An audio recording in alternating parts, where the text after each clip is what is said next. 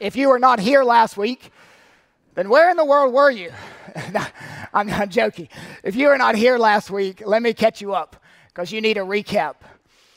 Because you're in the middle of a story that's already in progress. 3,000 years ago, God's people were living like Satan's people.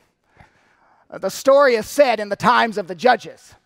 Everyone is doing what was right in their own eyes. But there was one man who was doing what was right in the eyes of the Lord.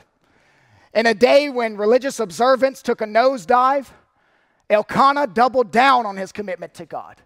Every year, he took his family to Shiloh to participate in a yearly festival. This worship ritual consisted of making a sacrifice and then sitting down to a meal after.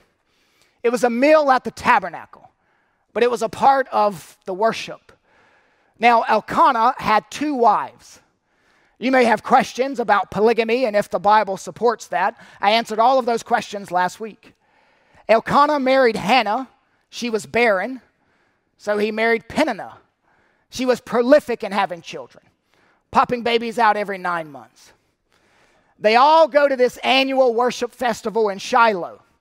The practice was to give portions of meat to each wife in proportion of the number of children she had produced. That way she could feed the little meat eaters. Well, the worship practice at the table was a visual reminder to Hannah that she was barren. And commentators say that Hannah, with no children, wasn't even required to attend the annual worship service at Shiloh. She could have refused to go to worship because of the visual reminder of the portions at the table. But she loved God more than children, so she went. At the table, Peninnah, with her quiver full of children, exulted over the barren mourner, pointing out that it must be God's curse that she didn't have children. Elkanah tries to comfort Hannah by giving her a double scoop of beef stew. And then he said, Hannah, why do you even need a child? You have me. I am better than 10 children. Go ahead and feel free to swoon, ladies. I said he was a good man, not a smart man. Hannah leaves the table in a hurry. She runs a short distance to the tabernacle. She can't go in because women were not allowed in. But at the entrance, she falls and prays to God. She allowed her brokenness to drive her to God, not away from God. She couldn't get out the words. She was so distraught. But that's okay, because God hears tears. She begged God to give her a child, and if he did, she'd make him a Nazirite. Now, this is not bargaining with God. This is not strong-arming God. This was an ancient Old Testament vow that doesn't exist for us today. Her boy would be a Nazirite. He would not cut his hair. He would not drink fermented grapes, wine. He would not touch a dead animal. She's prenatally picking his occupation.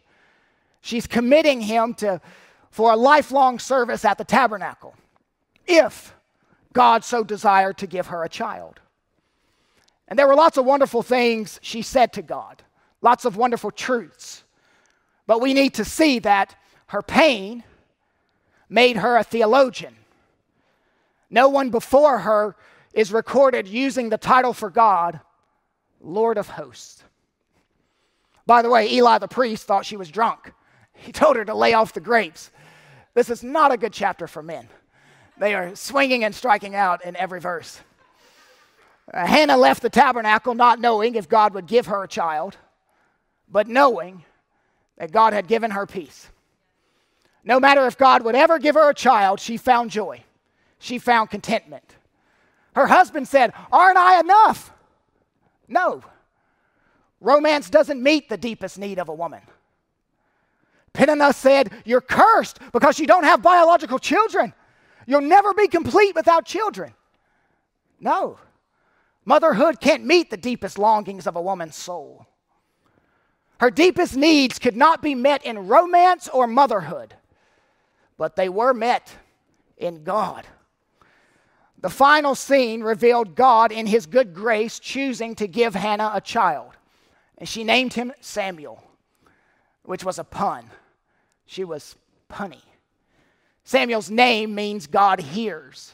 So she said, I'll call him God hears because God heard. I'll call him Samuel because God Samueled. Now, today's text picks up exactly 1 year after last week's text. It's that time again, time for the annual pilgrimage to Shiloh. And there are 3 scenes in today's text. Scene number 1, Hannah pushing a stroller. 1 Samuel chapter 1, verses 21 through 28. Scene number 2, Hannah singing a song. 1 Samuel 2, verses 1 through 10. Scene number 3, Hannah resting in sovereignty. 1 Samuel 2, verse 11. Hannah pushing a stroller. Hannah singing a song. Hannah resting in sovereignty. Now, I want to put you in the moment, put you in the story, but after watching each scene unfold, I'm going to answer 2 questions. How does this scene apply to me? How does this scene point to Christ? Hannah pushing a stroller. How does this scene apply to me? How does this scene point to Christ? Hannah singing a song. How does this scene apply to me? How does this scene point to Christ? We're going to begin with scene number 1. Hannah pushing a stroller. Notice verse 21. The man Elkanah and all his house went up to offer to the Lord the yearly sacrifice and to pay his vow. Elkanah's relationship with God has only grown in the last year. He will not allow anything to interfere with his commitment to worship. What is his motive in going to worship? God is worthy to be praised. Now, it's a good time for me to inform you that under the law, the vow of the wife needed the confirmation of the husband. Numbers chapter 10, Numbers chapter 30 unpack this. He could choose to annul his wife's vow if he disagreed with it, but he didn't. Everyone is on board. Baby Samuel will be dropped off to live his life in the service of the tabernacle. He's 3 months old now. In verse 22 and 23, there's a conversation between Hannah and Elkanah. He's leaving for the annual trek, and he asks if she's going. She says, I'm going to wait until he's weaned. If I drop him off before he's weaned, I will have to take him back and therefore break the vow. When I do drop him off, I'm going to leave him, verse 22, in the presence of the Lord so he can dwell there forever. Elkanah agreed. All babies were breastfed in this day. There was no specially formulated foods for the babies to digest. Most historians believe weaning was completed around age 3. It may sound a little long to you, but that was this culture. So Hannah has a bit longer with the child. Notice verse 24.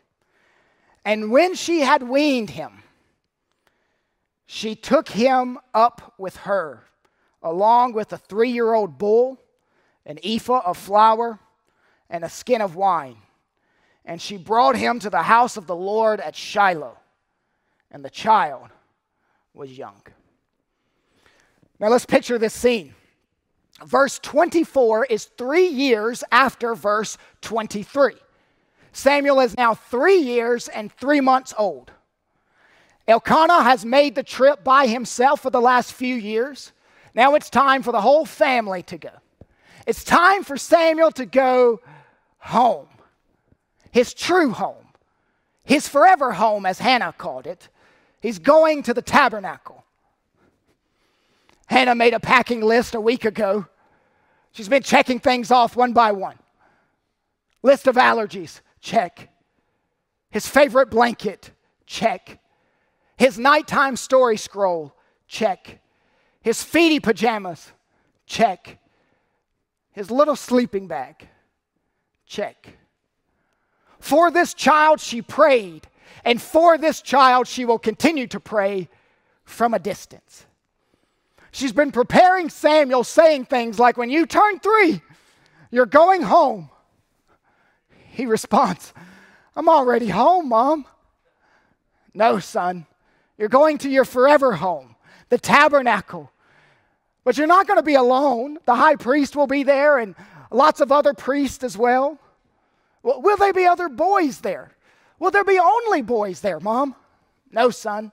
There will be maidens there, ladies. They work around the tabernacle and they will be helping to care for you. Mom, will you be there? No, son. I'll visit once a year when the annual feast comes around, but I will not be there with you. Mom, it's not going to feel like home if you're not there. Mom, I'm going to miss you. I know, son. I'm going to miss you too. I will think about you every day. And I want you to think about me every day as well. I will, Mom. Mom, why is the tabernacle going to be my new home? Because, son, when I was barren, I could not have babies, and I prayed that God would give me a baby. And I took a Nazirite vow for you, that you would not touch any dead animals. That's why we make you stand far away when we sacrifice. That's why we will not let you touch the dead cattle like the other kids can do. I promised I would not cut your hair and that I would not give you wine. She's been preparing Samuel since day one to live in his new home. But she hasn't been preparing herself. She's been crying for weeks. She's dreaded this day. Elkanah walks into the house and he says, Hannah, everything is packed. It's time to go. She burst into tears. Elkanah, I'm so glad that I get to keep my vow to God. But how am I going to survive without little Sammy? He hugs her and holds her tight. We will make it. We will make it together. We will take him to Shiloh together. We will drop him off together. We will come back together. We will cry together. We will ask God for comfort together. We will do all of this together. Elkanah calls, Samuel. Hannah echoes, Sammy, it's time to go. They hear the pitter-patter of his little feet running to them. They know that's the last time they will ever hear that sound. They glance at one another as if they both knew what the other was thinking. They lift Samuel onto a little donkey, and they begin walking. There's cattle pulling a wagon full of stuff and donkeys carrying people. They make it to the end of the driveway, and Sammy yells, Stop! I forgot Larry the lamb. Elkanah runs back, and sure enough, in Samuel's now empty room lay a little stuffed lamb. Samuel loved that lamb. He couldn't sleep without that lamb. Elkanah looked around the room as if to take it all in. The cold, damp, lonely place it had become after they cleared everything out. He brings it to Samuel. Samuel rejoices. Larry the lamb, I almost forgot you. I will never forget you, Larry. We're going to our new home, Larry. You and me. We're going home. It was a long journey with everything in tow. About halfway through, Elkanah and Hannah started hearing Samuel say to his stuffed lamb, We are almost home. About every 30 minutes, he would repeat, We are almost home, Larry. Like he was comforting Larry, but like he was trying to comfort himself as well.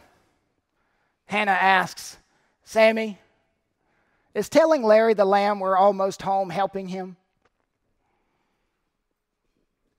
No, Mom, but I don't know what else to tell him. Who in here would blame Hannah for saying, let's turn this chuck wagon around, we're going home? Usually a woman who had struggled so long to have a child would never give up a child once she had him. We've all made promises under duress and forgotten about them when trouble passed. But not Hannah. This was no foxhole commitment. They arrive at the annual festival. It's bustling with people. The sound of cattle mooing and sheep baaing and all the sounds was almost deafening. Verse 25, then they slaughtered the bull and they brought the child to Eli. From the language used here and the language used in verse 24 where it says a 3-year-old bull, many Hebrew scholars believe it wasn't just one bull but 3 bulls. And I've looked at it in the Hebrew, it can go either way. I lean towards 3 because they brought nearly 6 gallons of ephah, which is a little over what was required by law for 3 bulls. They would have 1 bull for a burnt offering, 1 for a purification offering after giving birth, and 1 for a peace offering. And the choice of bull, when smaller animals would have been accepted, is noteworthy. It showed Elkanah's staggering wealth, but it also showed that they brought their best. They are about to give their son to the work of God forever. Isn't that enough? She's bringing her little lamb, her little child. Elkanah and Hannah realized that even their best vows required cleansing. They roll Samuel in his little stroller over to meet Eli, the high priest. This takes place at the entrance of the tabernacle. Eli sees this woman who says, I am the woman who was praying at this very spot 4 years ago, devastated by my barrenness. Do you remember me, Eli? No, I don't. You thought I was sauced, Eli.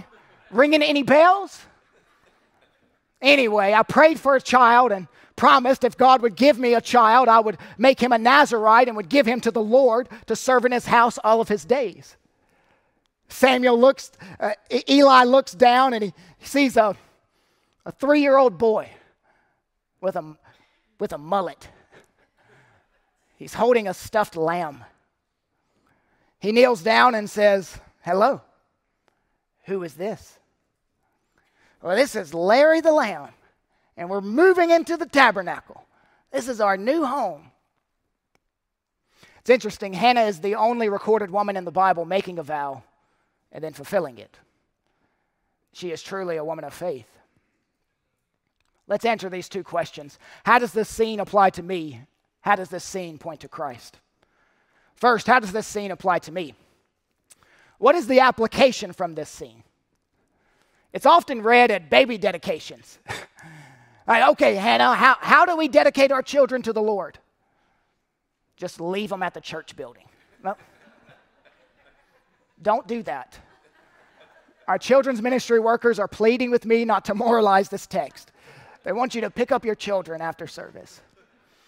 We must climb the abstraction ladder to find the application. We don't have this vow today, so you can't move it straight over. What we have here is Hannah's theology of children. You don't need to just have children. You need to have a theology of children. Have you ever prayed that God would give you a job and then you allowed that job to become an idol? The same with children. You can pray that God will give you children and then turn those little children into idols. Love your children, steward your children, but do not worship your children. Your son is not your Savior. Jesus is. Hannah knows, God, if you would have given that child to me before you did, I would have been a slave to him. If your children are your trophies, then you will never rest. And they will never rest. You can't get your worth from your children. Your child doesn't define you. You are who you are in Christ. Christ defines you. By the way, parents, you need to bring up your children for the Lord. Verse 28 says, Samuel worshiped the Lord there. That is the purpose of parenting, that your children would worship God.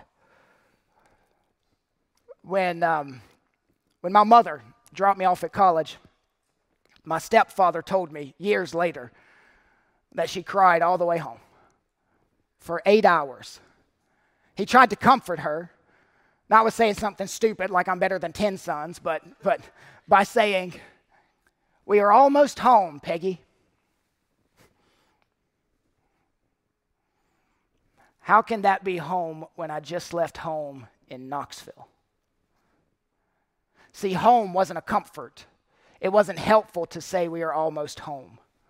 Those of you who have left a child in the hands of the Lord at college or at summer camp or at elementary school, or you're doing it right now because he or she is in a dangerous profession, armed services, law enforcement, a linesman, logging, steel workers, Those of you who have left a child in the hands of the Lord, you know what Hannah is feeling.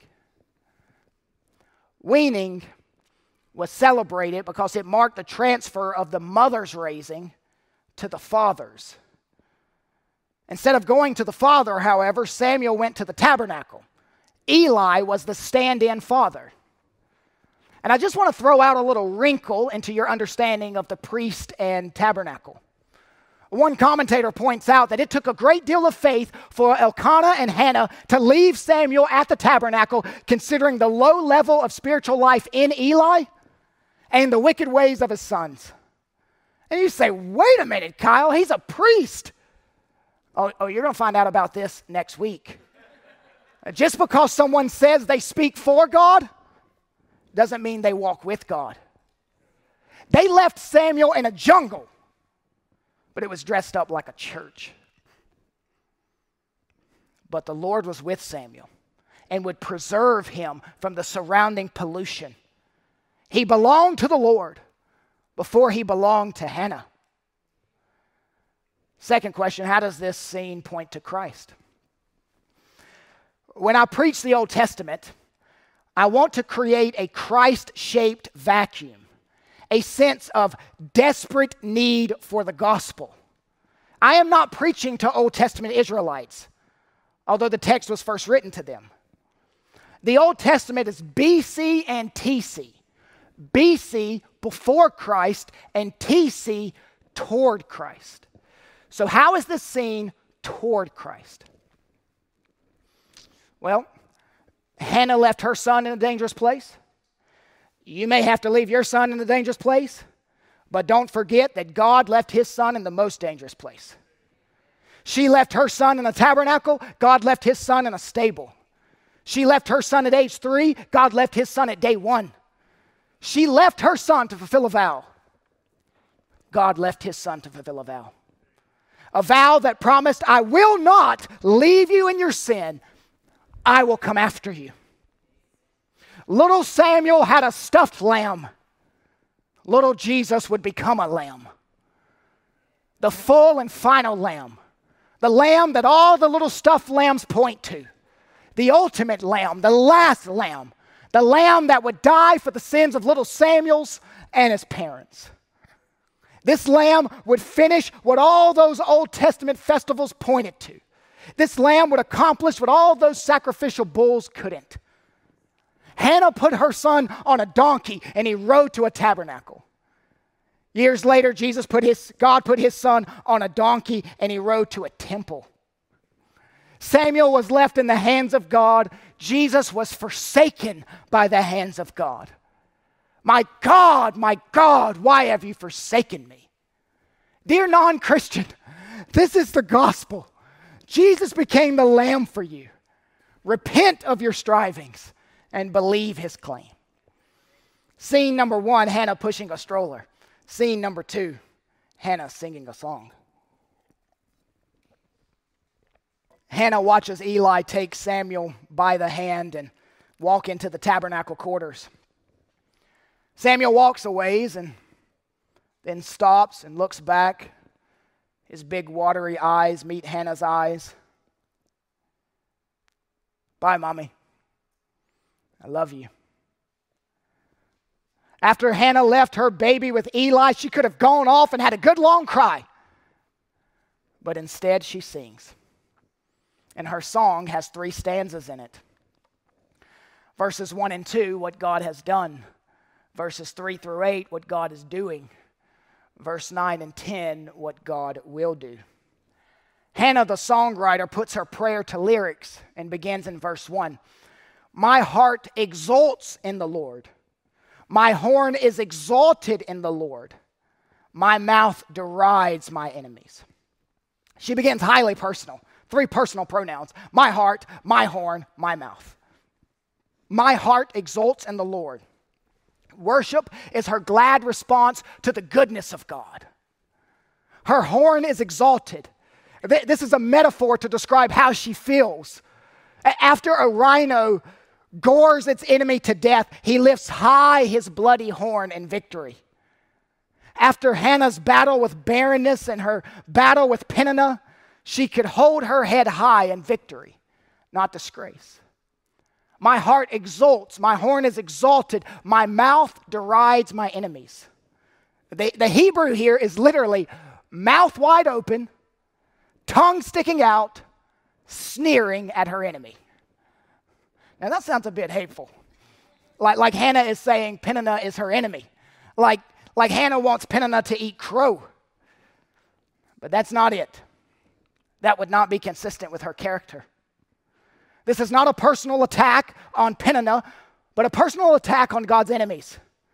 This is a national song. This is a tribal song for God's tribe. Remember, they had enemies all around them. The Canaanites, the Amorites, the Amalekites, the Moabites, the Philistines. And this song has a national ring to it. Hannah is asking the nation to sing it with her. What God did for Hannah, he will do for the whole nation of Israel.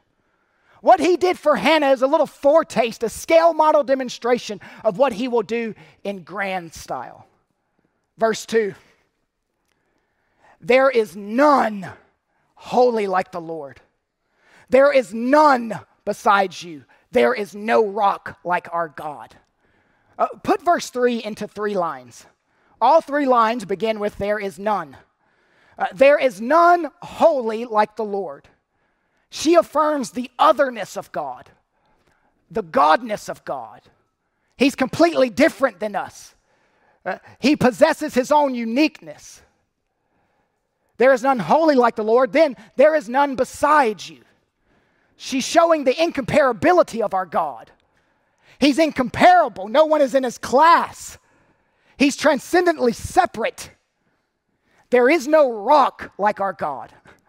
God as rock is God as protector, God as refuge, God as a place of safety.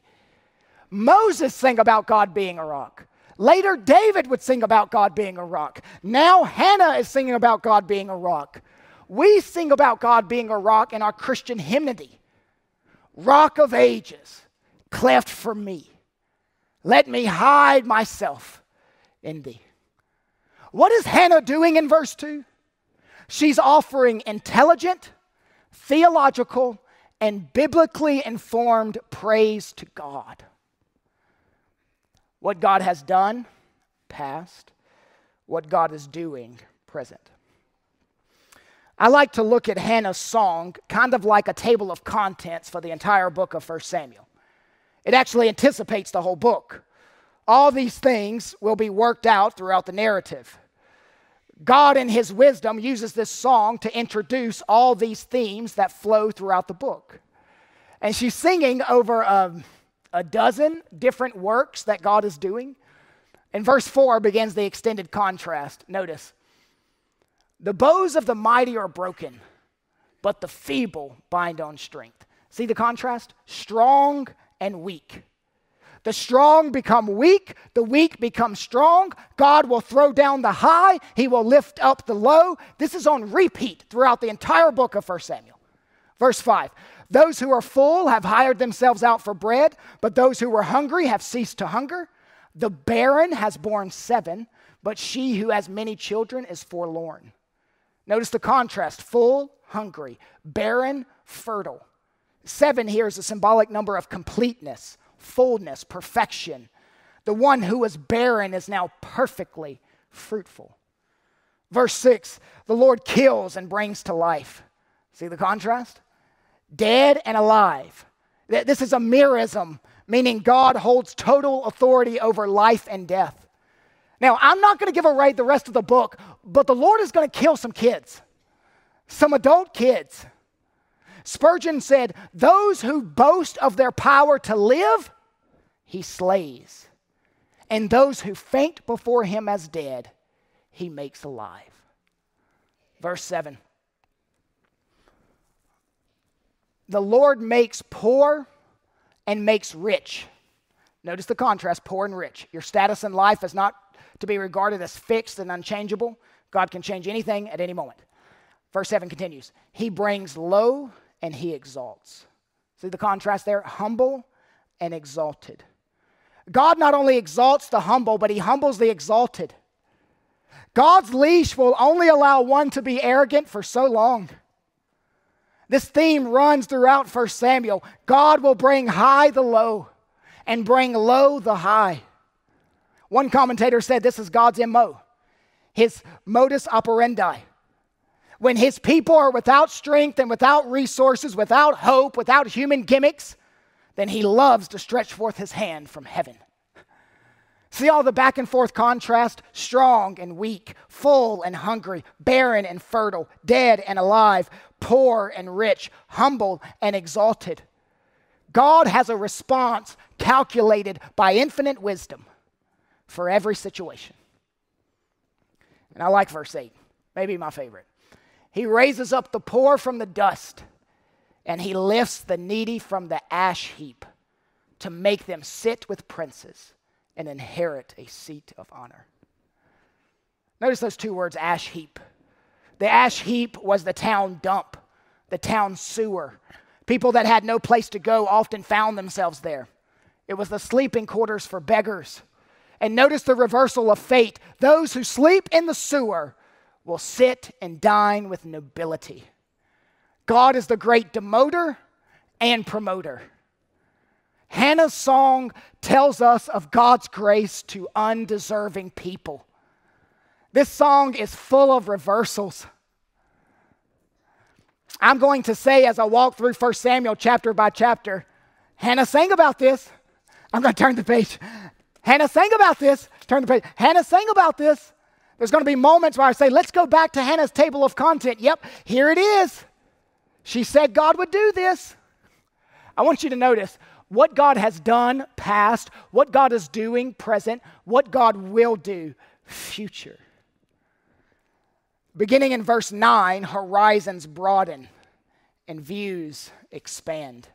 Verse 9. This is God. God will guard the feet of his faithful ones, but the wicked shall be cut off in darkness. There is coming a day of separation. The sheep from the goats, the faithful ones from the wicked ones, the authentic from the frauds. Now, there are some Christians who do not believe in the doctrine of perseverance of the saints. But Hannah was not one of them. She's saying he will guard the feet of his saints. Friend, he will. If you're standing in the end, it's because he sustains you. None of us are going to make it by sheer muscle. Verse 10. The adversaries of the Lord shall be broken to pieces. Against them he will thunder in heaven. I love that. God's enemies will be blasted out of the sky. He continues. The Lord will judge the ends of the earth. He will give strength to his king and exalt the horn of his anointed. Verse 10 is true prophecy. She's singing of a king before there is a king. She's living in the days of the judges, but singing of a coming king. Augustine agreed this was prophecy. 1 Samuel starts with no king and ends with a king, just like Hannah's song. The song is a mini-me of 1 Samuel. It foreshadows what God will do for the nation. A king is coming, and Hannah has hope that this king will come and set the world right. Now let's answer two questions. How does this scene apply to you? How does this scene point to Christ? I'll answer the second question first this time. How does this scene point to Christ? Two ways. First, verse 10 is all in future tense. So you have to step back and say, wait a moment. Who could Hannah be talking about? Hannah's song leaves us with questions. Who is this king? When is this king coming? Some have said that David will be this king. But for the first time, this king is referred to as an anointed one. That's Messiah for us. She's seeing beyond David to another king. 1 Samuel introduces the idea of a messianic king. Notice the song begins and ends with a horn. First it was Hannah's horn. Now it's the king's horn. And this king will lift his bloody horn in victory while his enemies lay defeated on the battlefield. How do you explain her horn, his horn. Hannah sees her short story in God's long story. Do you? That's the first way it points to Christ. Now the second way. 1,000 years after this song was written, another woman who just had a baby took it and reworked it and wrote her own version.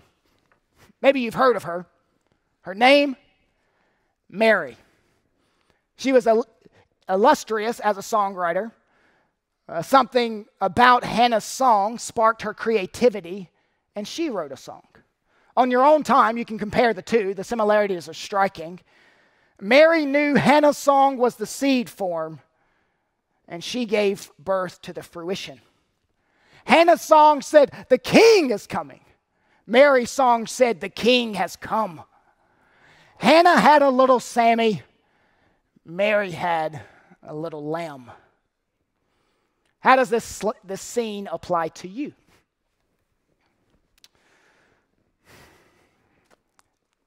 Have you learned to sing in hard times? Jesus sang a hymn with his disciples before being arrested. Paul and Silas sang in prison. Singing is not a feeling, but a choice. Hannah's feelings right now, seeing her boy walk away, Hannah's feelings are a wreck. Feelings are master liars. That's why you can't be controlled by them. If Christians sang only in good times, there would be precious little singing. Feelings are important in many areas, but completely unreliable in matters of faith. One man said, "The Bible wastes very little time on the way we feel." We don't sing because we feel like it. We sing because we need to remind ourselves of who God is and that He reigns over our tears. Hannah didn't leave with a son, but she did leave with a song. Scene number 1, Hannah pushing a stroller. Scene number 2, Hannah singing a song. Scene number 3, Hannah resting in sovereignty. Verse 11. Then Elkanah went home. You may want to mark that word. Then Elkanah went home to Ramah. Elkanah says, "Hannah, it's time to go. We need to leave Shiloh and head to Ramah." The trip back was much shorter than the trip there. Most of the stuff filling the wagon was for Samuel, and that was all left at the tabernacle. They go home with the light load. Hannah walked to Shiloh holding Samuel's hand. She came back empty-handed. I imagine she cried all the way home for 8 hours. Nothing but tears. Elkanah says, in a moment to comfort her, "We are almost home, Hannah." Home? How can this be home when I left home in Shiloh? Home wasn't a comfort to her anymore. It wasn't helpful to say we are almost home. When she was barren, Hannah had to learn that the sovereignty of God was a soft pillow to rest her head. Now that she's again childless, she is reminded that the sovereignty of God is a soft pillow to rest her head. Apparently, you need to rest on that truth more than one time in your life. Hannah arrives at home. Well, maybe I should say Hannah arrives at Ramah. And she walks into Samuel's old room. It's eerie. It's cold. It's empty. Will Hannah have any more children? What will this do to Hannah spiritually? You're going to have to wait till next week to find out. But we will answer 2 questions. How does this scene apply to you? How does this scene point to Christ? Again, I'm going to flip it and answer the second question first. How does this scene point to Christ? I want you to see the discernible literary architecture. It began last week and it ends this week.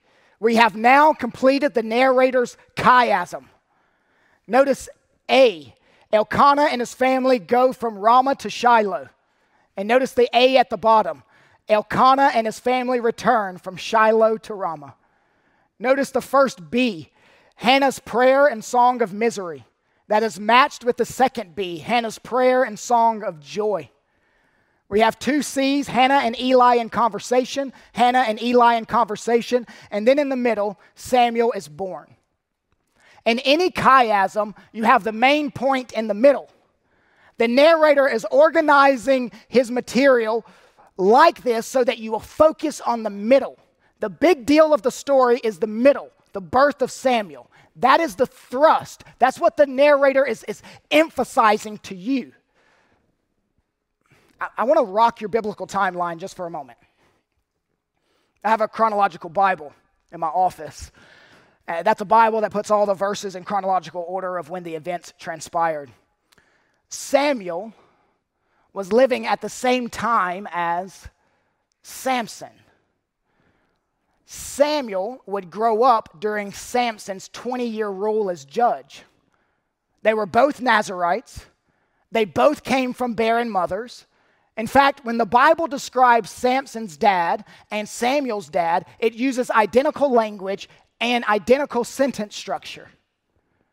You would naturally look at Samson and think, this is going to be the one to redeem Israel. But God's rescue will come from unlikely places.